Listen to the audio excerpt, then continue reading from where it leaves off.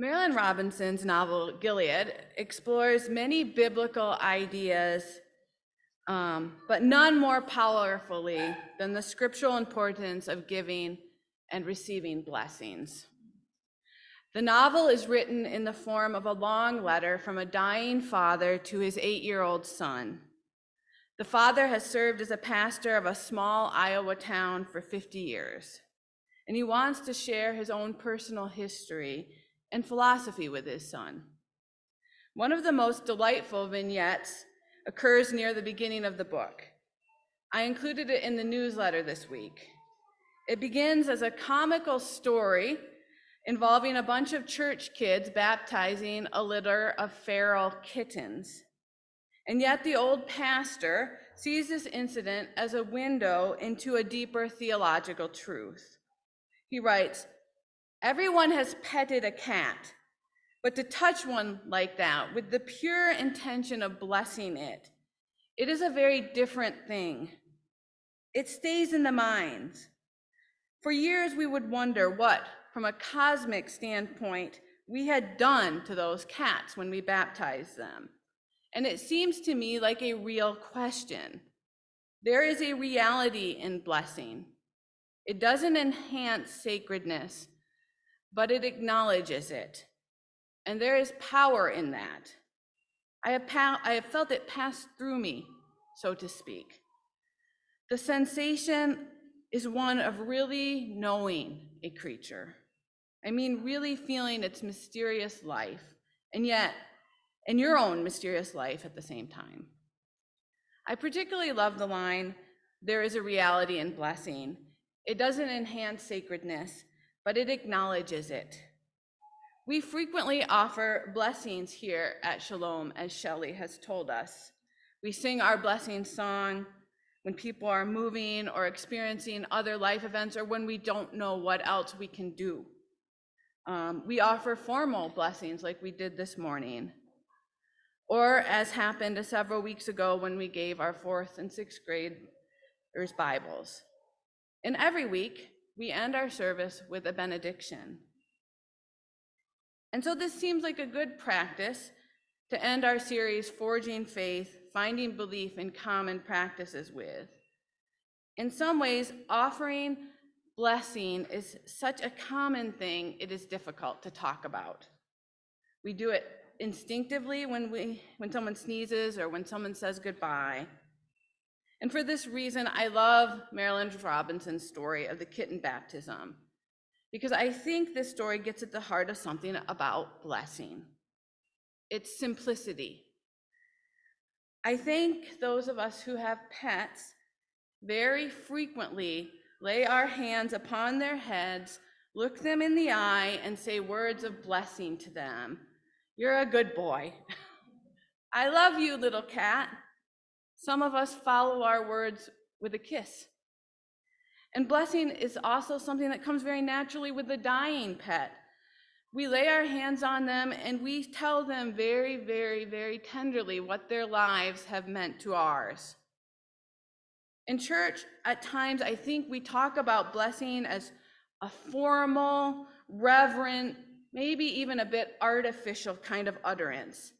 But I think that in truth, a real blessing is more akin to what we offer our animal companions.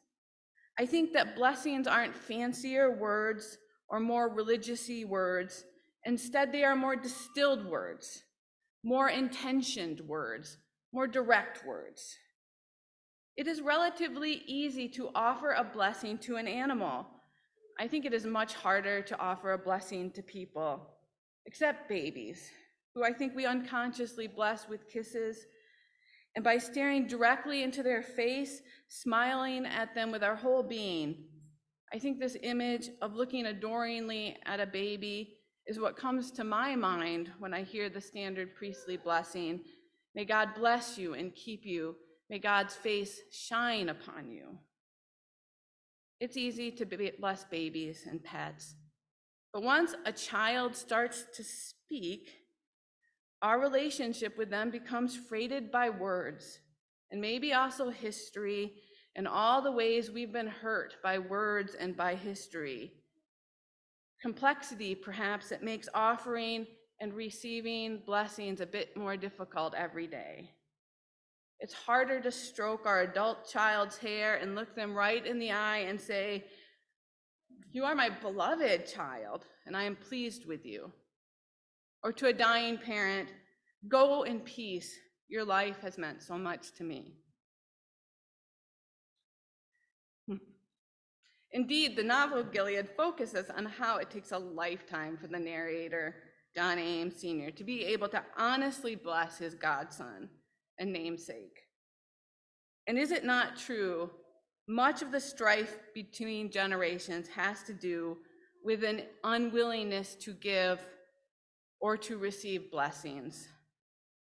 I am unwilling to give a blessing to my child's marriage. If I embrace my new grandchild with unmitigated joy, am I condoning the fact that they are not married?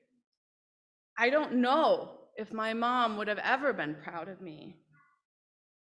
And for this reason, giving my blessing in our common idiom means something a lot like give my moral sanction to something. And so I think we think of blessings as something that we need to earn. I think one of the things that makes Robinson's novel so powerful is that it delves deeply into the scriptural narratives of blessings, noting again and again that in Scripture, blessings are unmerited, like the one that Jacob procures for himself or that Abraham receives. Robinson very masterfully reads all of the stories of blessings offered and withheld, or seemingly withheld, through the lens of the story of the prodigal son. The story where the younger son, who has said he wants nothing to do with his father, the story where the younger son, who demands his inheritance and leaves his father's home, and only after losing all the money and ending up destitute, returns, not necessarily repentant but needy, to his father, and his father exuberantly receives him with a banquet. Meanwhile, his older faithful brother toils continually, seemingly with no evident reward. Robinson asserts that this story tells you everything you need to know about God and blessing. God has a strange parental impulse to always choose the disreputable child, to favor the outcast and the lost. And this would be unbearable for all of us so-called good children if it wasn't the case, as the story of the prodigal sons hammers home eloquently, that we are all lost children. The younger son in his weakness and dissipation, and the older son in his pride and resentment. We are all wayward children and dearly and deeply loved just because. Indiscriminately blessed. I remember when I first became convinced, not just intellectually, but emotionally and with every fiber of my being, that women could be pastors. Before that point, I was willing to have intellectual debates about women in ministry with my guy friends who were studying at Calvin Theological Seminary. At that time, that denomination was on the fence about whether to ordain women. They had given women provisional capacity to be ministers, but they distinguished between exhorting, which women could do, and preaching, which women could not do. But more than anything, women weren't allowed in this interregnum time to lift their hands to bless. That was something that seemed beyond the pale and excluded them from weddings and communions, and even offering the benediction at the end of a service.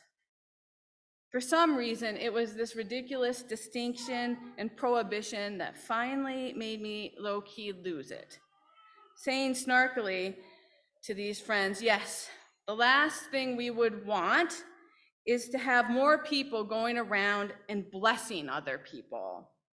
What could be possibly more dangerous than indiscriminate blessing? I thought I was being seething and sarcastic, but as I saw the looks on their faces, I think I really hit a nerve. They did, in fact, I think that indiscriminately blessing people could be dangerous. That was at the heart of their fear of marriage equality and women's ordination and social programs which were too lenient with the undeserving poor, or improvements to the criminal justice system that seemingly let criminals off too easily.